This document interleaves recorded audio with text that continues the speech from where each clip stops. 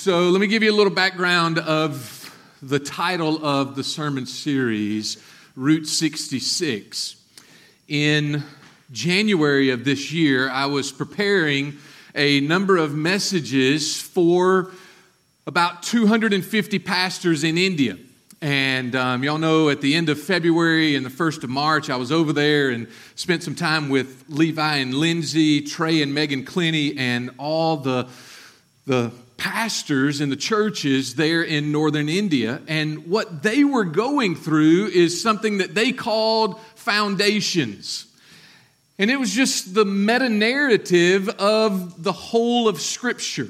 And so there was a couple of individuals who went to India and talked on the beginnings in the book of Genesis. And then I went and I took Exodus through the book of Ruth, and it was called Deliverance. And so there was a number of messages and a number of teaching times that I had with them. And then somebody came in and did the Kings and the Prophets. And then 2 months ago, a group from Longview Point went over and did all the Gospels and the book of Acts.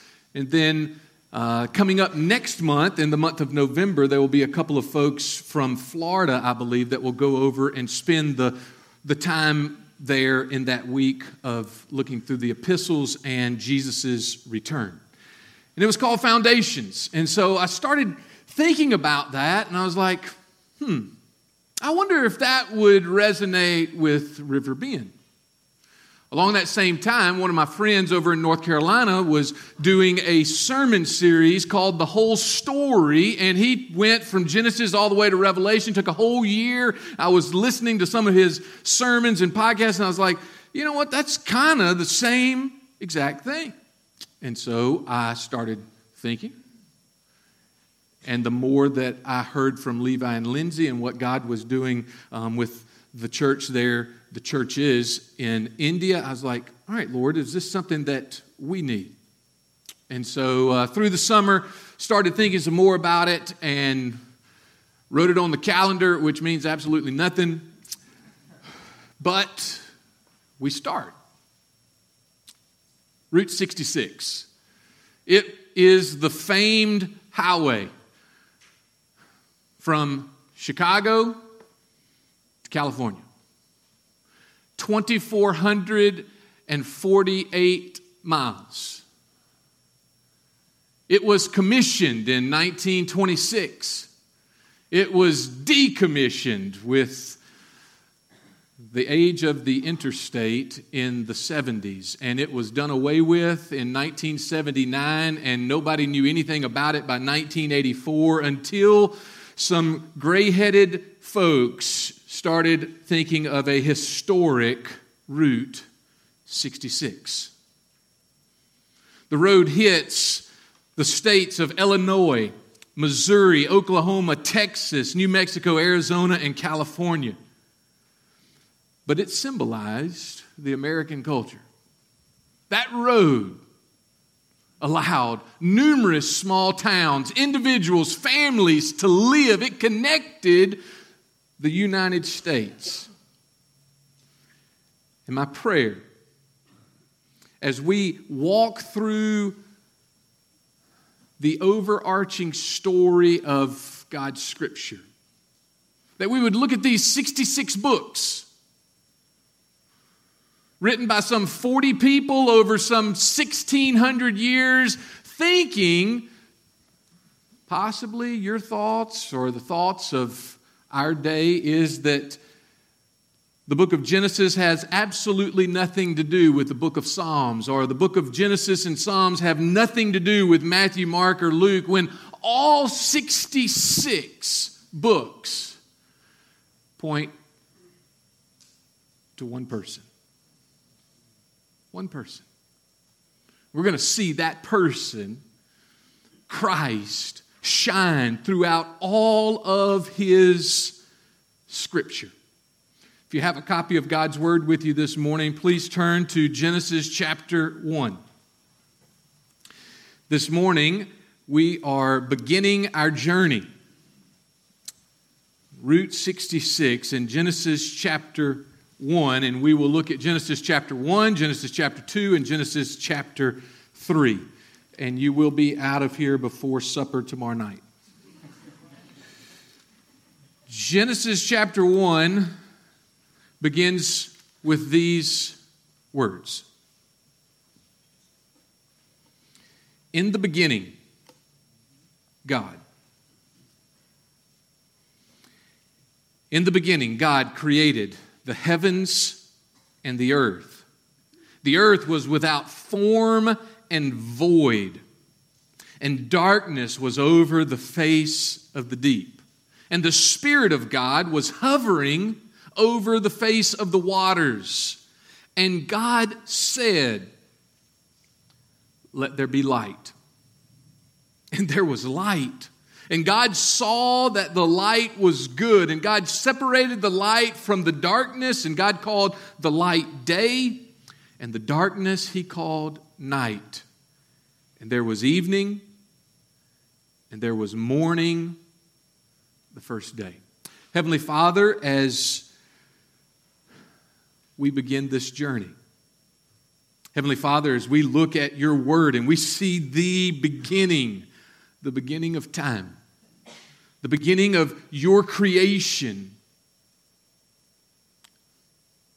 Father, would it not be so grand that we could not grasp it?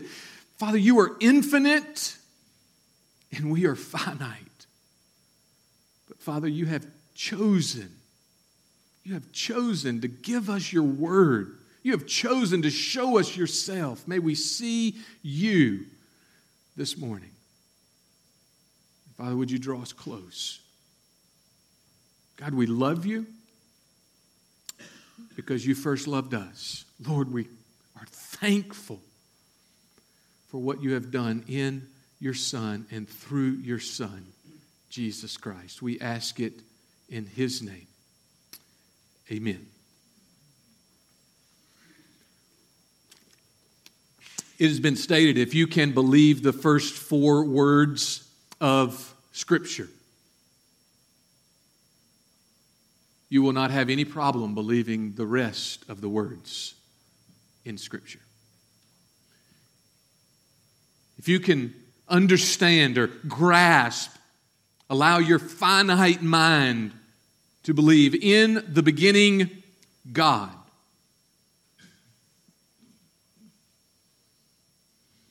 then all the other miracles and all the other lives and all the other times throughout the rest of the book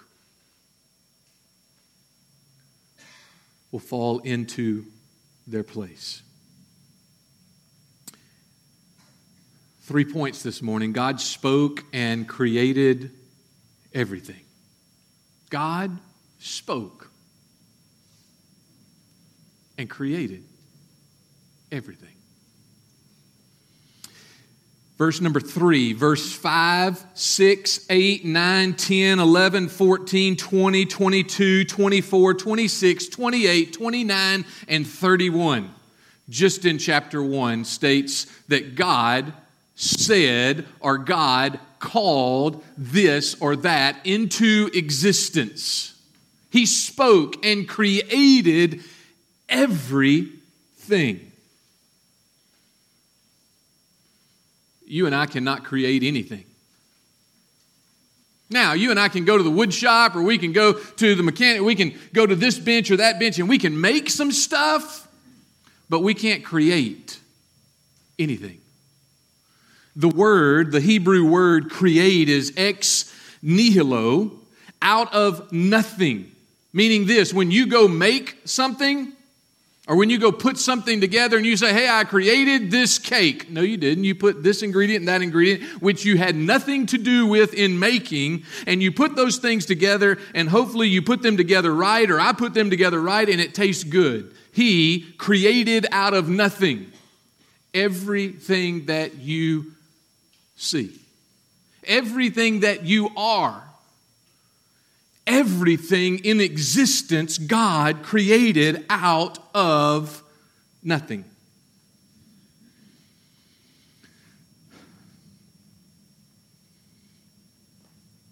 Now, I know that some folks that you and I come in contact with this week, or possibly even some of the folks that are seated in black chairs in this room at this moment,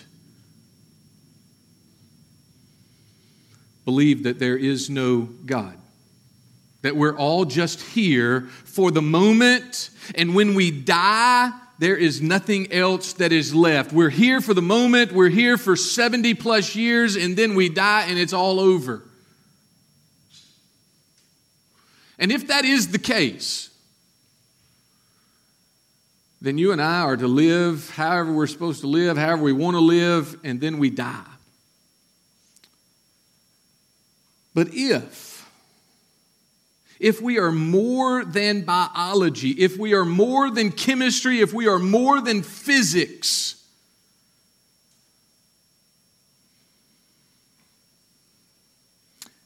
and I would argue that God has stated just that in those words, in the beginning, God created the heavens and the earth. If we are more than that, then He is who He says He is. One of the greatest atheistic horsemen, so to speak, of the 20th and 21st century was a man by the name of Christopher Hitchens. And he stated this. In 2010, he was diagnosed with an aggressive cancer. And as it settled on him that he was going to die, he wrote a book chronicling his last thoughts. Christopher Hitchens' final days are titled Mortality. In it, he talked about how his doctors kept telling him, "Hey, Christopher, your body is fighting the cancer. Your body is fighting the cancer." And he stated this to his doctors: "I don't have a body. I am a body." And if biology is all there is, he is right.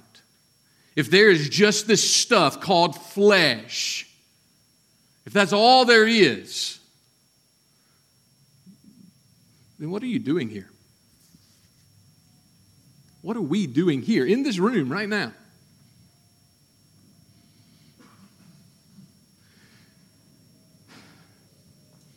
For you and for me, more than likely, this does not jive with you. Understanding that there is something greater than biology at work. C.S. Lewis explained it this way in Mere Christianity. He said, "A baby feels hunger. Well, there's such a thing as food. A duckling wants to swim. Well, there's such a thing as water. Men feel sexual desires. Well, there's such a thing as sex. If I find in myself a desire which no experience in this world can satisfy, the most probable explanation is that I was made for something more. I was made for something else, another world. If none of my earthly pleasures satisfy it, well, earthly pleasures were never meant to satisfy it, but only to arouse it to suggest the real thing." End quote. Meaning this, that inside of you, as C.S. Lewis is trying to describe, inside of you is a God-shaped void that only one thing, one person, one entity, God, can fill. And you and I can try to fill it with everything else. And we have done just that, have we not? We try to fill it with leisure. We try to fill it with work. We try to fill it with family. We try to fill it with this, that, or the other. And nothing fills it. Lewis and others would say, because only God can fill that void. If there is a desire, then someone, God, put it there. Paul put it this way in Romans chapter 1. The verses are on the screen. Paul put it this way in Romans 1:18 and following. He says, the wrath of God is revealed from heaven against all ungodliness and unrighteousness of men who by their unrighteousness suppress the truth. That is a key phrase. By their unrighteousness suppress the truth. Listen to what Paul says. For what can be known about God? It's plain to them, because God has shown it to them. His invisible attributes, verse 20, namely His eternal power and divine nature, have been clearly perceived ever since the creation of the world. In the things that have been made, so they, meaning men, women, boys, and girls, every single one of us, are without excuse. For although they knew God, they did not honor Him as God or give thanks to Him, but they became futile in their thinking, and their foolish hearts were darkened. Claiming to be wise, they became fools and exchanged the glory of the immortal God for images resembling mortal man and birds and animals and creeping things. Every part of creation screams, there's a Creator.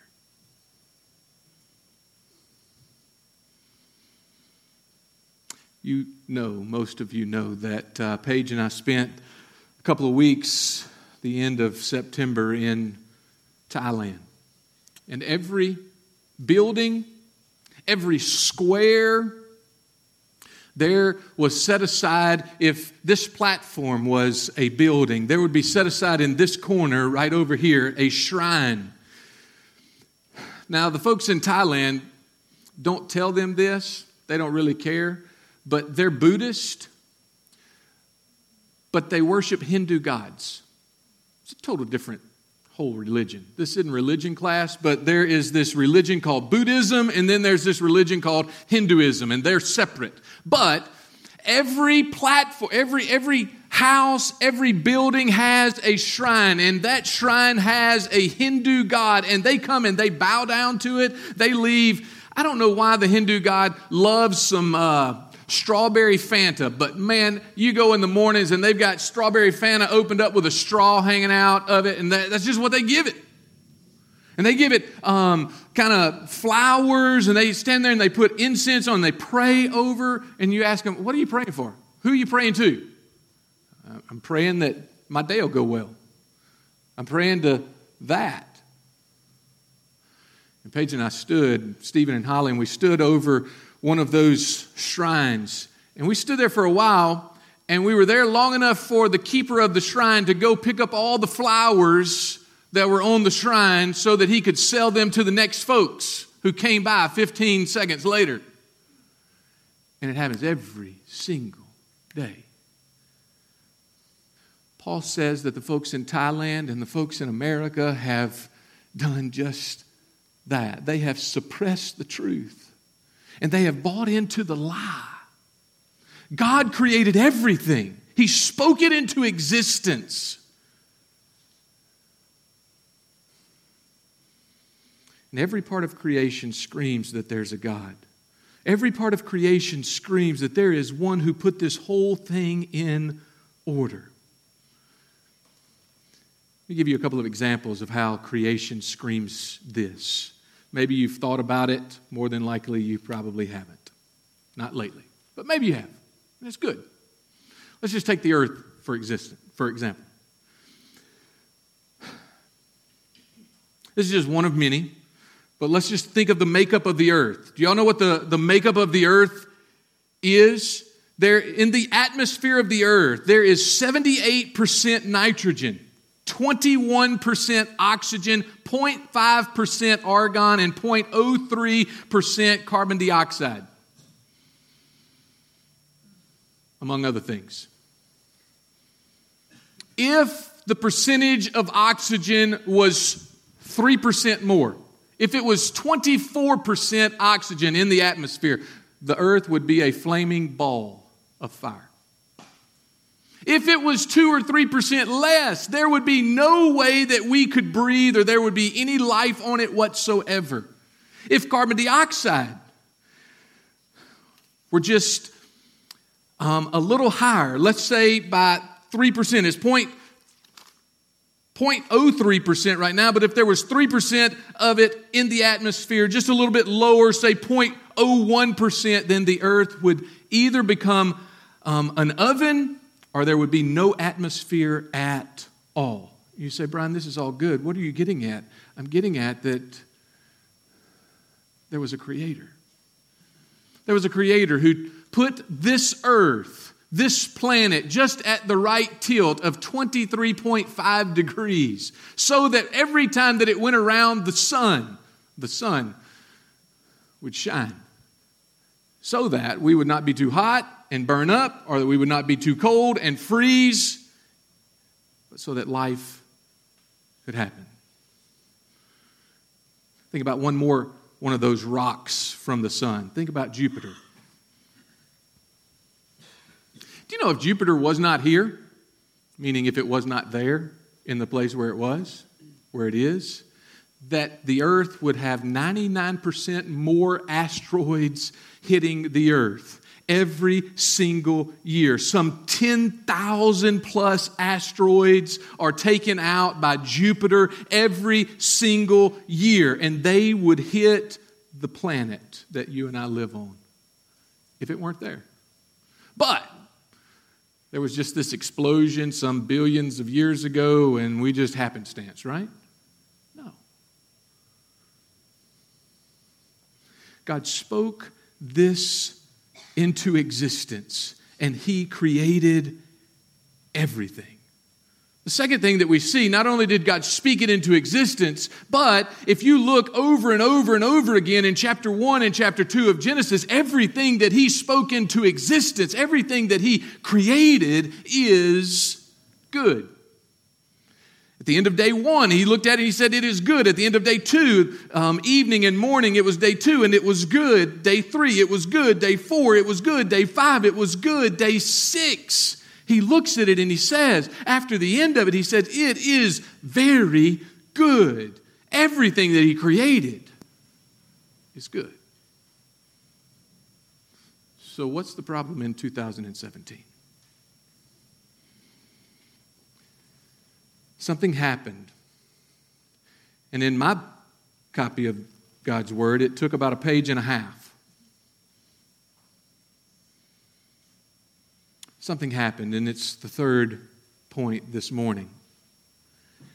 That God spoke everything into existence, and everything that God created is good. And the third is this, that sin changes everything. Look with me in Genesis chapter 3.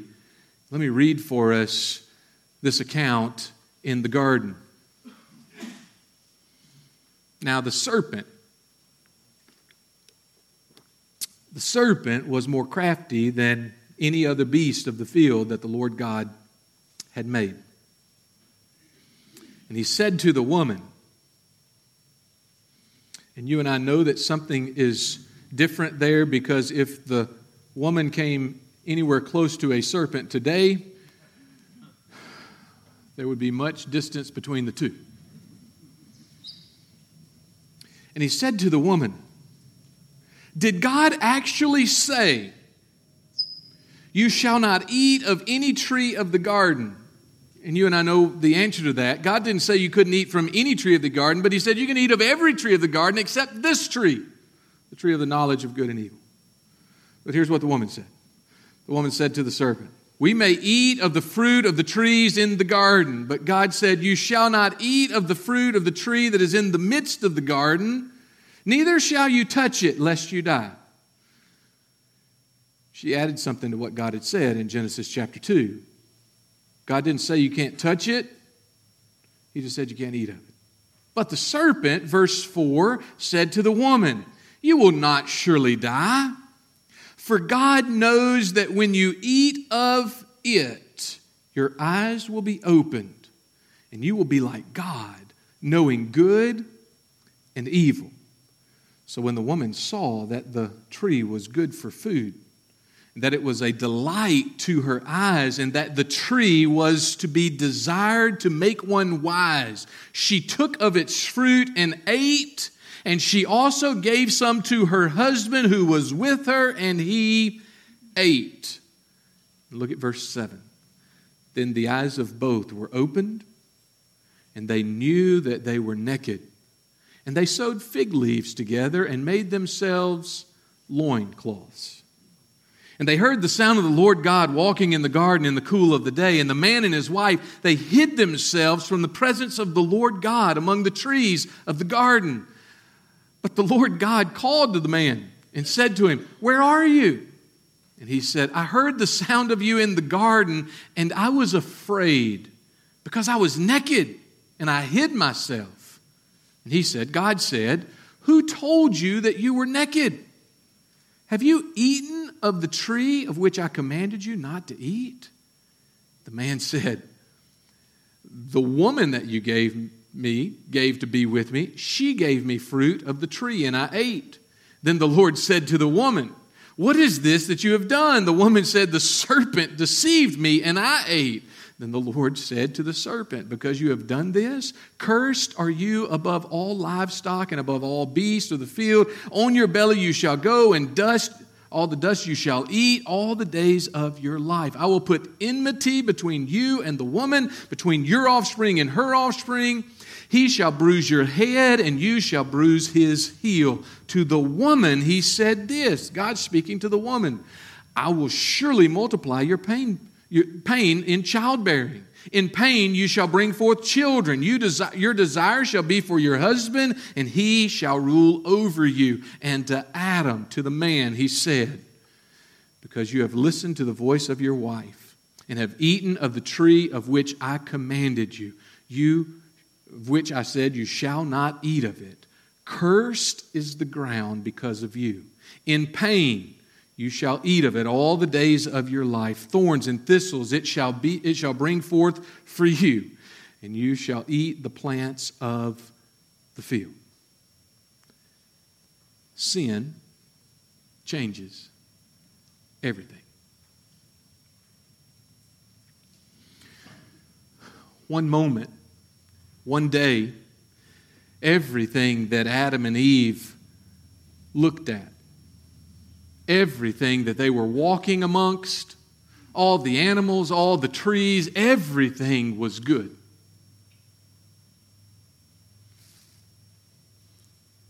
And taking and eating of the fruit which God said you shall not do, and when you do that, you shall surely die, it changed everything. Sin changes everything. When you sin, when you have the thought that you're not supposed to have, when you say the words that you're not supposed to say, when you do the thing that you're not supposed to do, or when you omit to do or say or think what God has told you to do, it changes everything.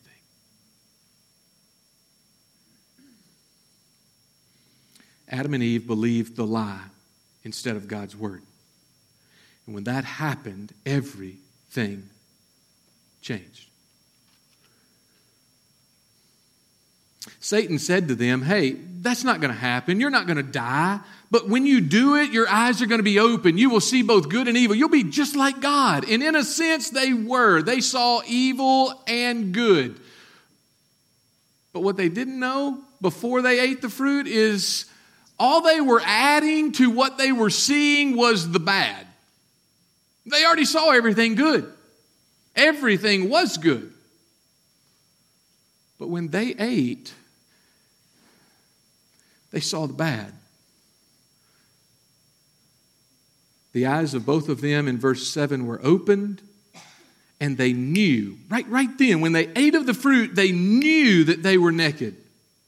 They sewed fig leaves together and they made for themselves loincloths, trying to cover up their nakedness. They heard the sound of the Lord God walking in the garden, and they were afraid of him. Before, they wanted to walk with him. Before, there was fellowship. There was this relationship, and they were walking and talking with him. Yet after sin entered, it changed everything, and they wanted to get away from him. They wanted to hide from him. Do you remember what Paul said in Romans 1? Romans 1, they suppressed the truth. Romans 1, they loved darkness. Romans 1, they threw out what God, and they did what they wanted. The same thing is here in Genesis chapter 1. But we also need to understand this. And in the moment you and I don't think about it.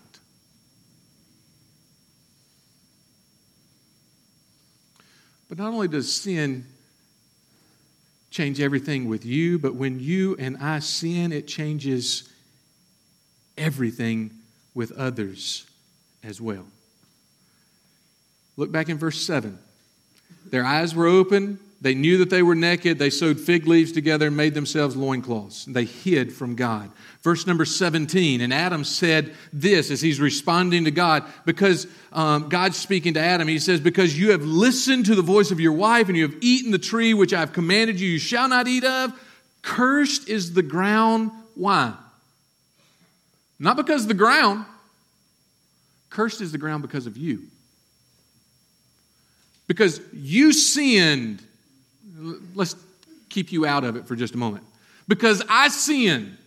Because Brian Tillman sins, it changes things around you.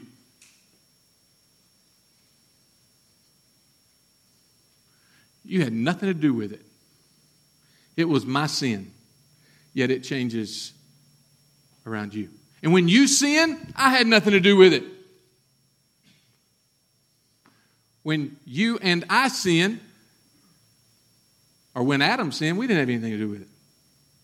But it changed everything.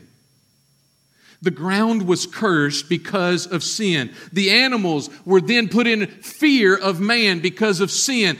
Work became tedious. There was already work, but it became tedious, and there was sweat on the brow because of sin. Sin changes everything. So as we finish this morning and I come to a close, let me ask you a couple of questions and try to get us to understand them. How do you deal with sin? How do you deal, let me make it a little more personal. How do you deal with your sin? Now, you can't deal, and I think we know how to deal with everybody else's sin. If they would just listen to us, we'd have it all worked out, right? But how do you deal with your sin? Do you just play it off and it's like, well, I'm better than so-and-so right down the road. And so you put yourself up against somebody else who is in the same boat that you're in. And you say, hey, they blew it this big. And I mean, it was a 10 plus and I only blew it and it was a 4.5. Is that what you do with sin?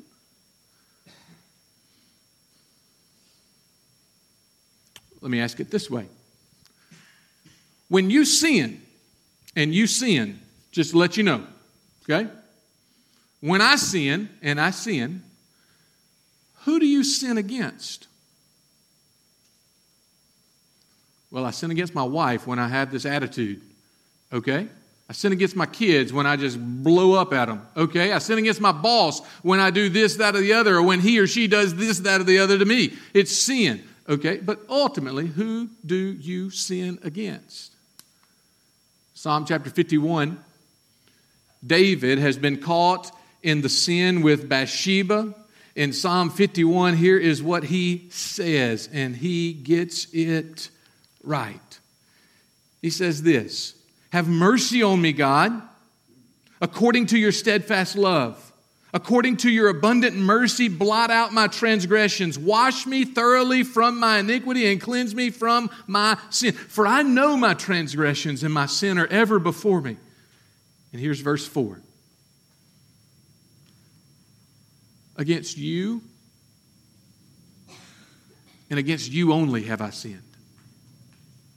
How can he say that? All of Israel is changed because of David's sin. He took Bathsheba. Some, when they interpret that scripture, it's as if he sexually assaulted her. 4-letter word, rape. If that's not the case and she came willingly, he still murdered her husband to cover up his sin. This adulterer, this murderer is now saying, against you, God, and against you only have I sinned. How could he say that? Because he understands where you and I are we easily forget the height, the worth, the weight of God. And he says, he understands, it's my transgressions, they're ever before you. They're ever before me. Against you and you only have I sinned. And all this evil that has been done in your sight, so that you'd be justified in your words, blameless in your judgment. So bringing it back to you, when you sin, when you have that attitude that you say, oh, that's just because of my upbringing. When those words come out of your mouth and you say, well, yeah, they just slip. The action that you do, the action that I do, is not against the person. It's not even against you. It is against God. And for you and for me to just nonchalantly push it to the side, sweep it under the rug, there is no way in the world that we deal properly with sin. What does God say about sin? God says this about sin, that it separates you from Him. That one sin caused Jesus to come and die. And He was willing to do it. But He had to do it because of that sin. Your sin. My sin. You and I can't blow it off because you and I don't think that it's such a big deal. Or that you and I have just grown accustomed to seeing it, or you and I have grown accustomed to being in the middle of sin because of the culture that we live in. I am reminded every time I go overseas. When I go overseas and there's no television, I don't watch television for a number of days, and I come back and I watch the first set of commercials, and I'm like, oh my stars, what is happening? And I watch a sitcom or an episode of one of the shows that previously I'd been watching, and I was just dull to what was going on. But if you take a break, maybe you take a break and you just turn TV off for a week. Go back to it. You can see the stark reality of how dark and how easy it is for us to just grow accustomed to it. But when we sin and we understand that the sin is against God, we understand that we have to deal with it the way He does. He says that it severs a relationship. Sin is a big thing for God, and it must be dealt with on those terms. You and I can't sweep it under the rug. For those of us here today who know Jesus as Savior and Lord, if you've bowed the knee and you said, He is my Savior and He is my Lord, what does sin do in your life? It breaks fellowship. Breaks fellowship.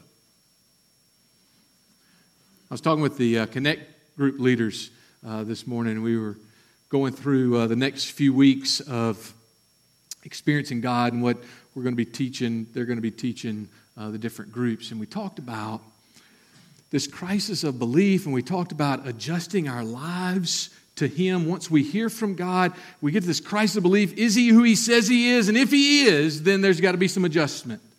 And that adjustment then brings about obedience.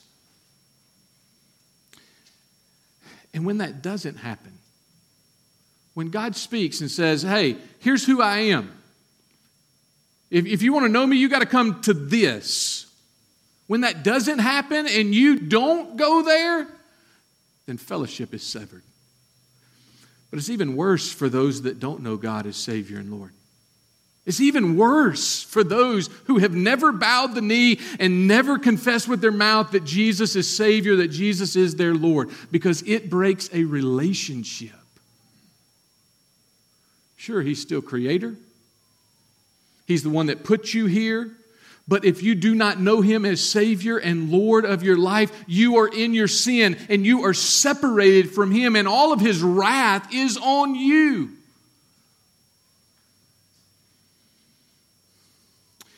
And God says to you, and He says to me, hey, you who know me and you who don't know me, sin is serious.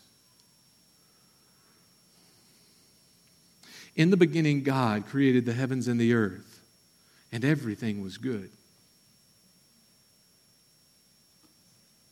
And because of sin, it changed everything. And how are you dealing with sin? Your sin. You can have it. And you can live however you want to live, sir, ma'am. You can live however you want. You can do that. If that's what you want, then understand this. You can do that, but one day you will spend an eternity away from Him. Or you can acknowledge that you are a low-down sinner and there is nothing good in and or of you, and accept the gift that God has given, and that is His Son. And all your sin and all my sin and all our junk and transgression and iniquity, whatever other word you want to add to that, all of it is laid on Him. And He says, you're mine. And your sin is dealt with. Heavenly Father, this is weighty stuff. Heavenly Father, it is your desire, because of what you have done. You have shown us mercy. You have shown us grace. You have shown us your love by giving us your Son. Jesus, you have taken my place, and all my sin has been laid on you. Father, all of our sin, God, you've taken care of that through your Son. Thank you. Father, today I pray that as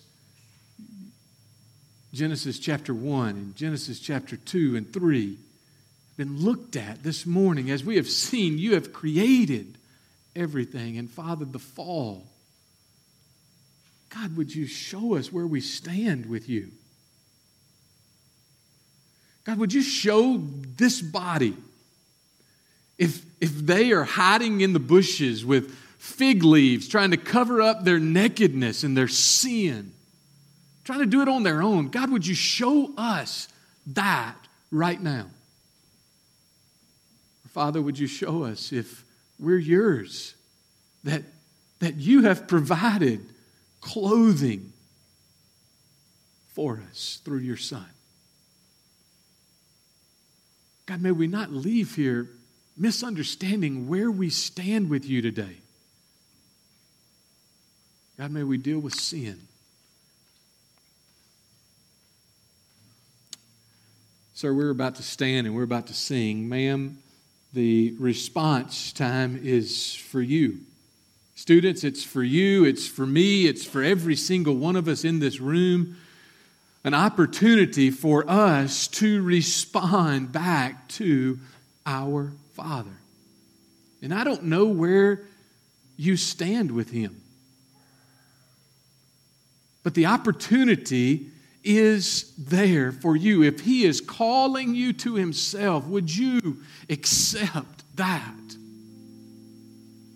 If He has shown you today, sir, your sin, would you ask Him to forgive you? Would you confess it and say what He says about it, that it's sin? It's not a mishap. It's not just how you were born. It's sin. And it's against Him. So Josh is going to lead us. We're going to sing and stand and sing.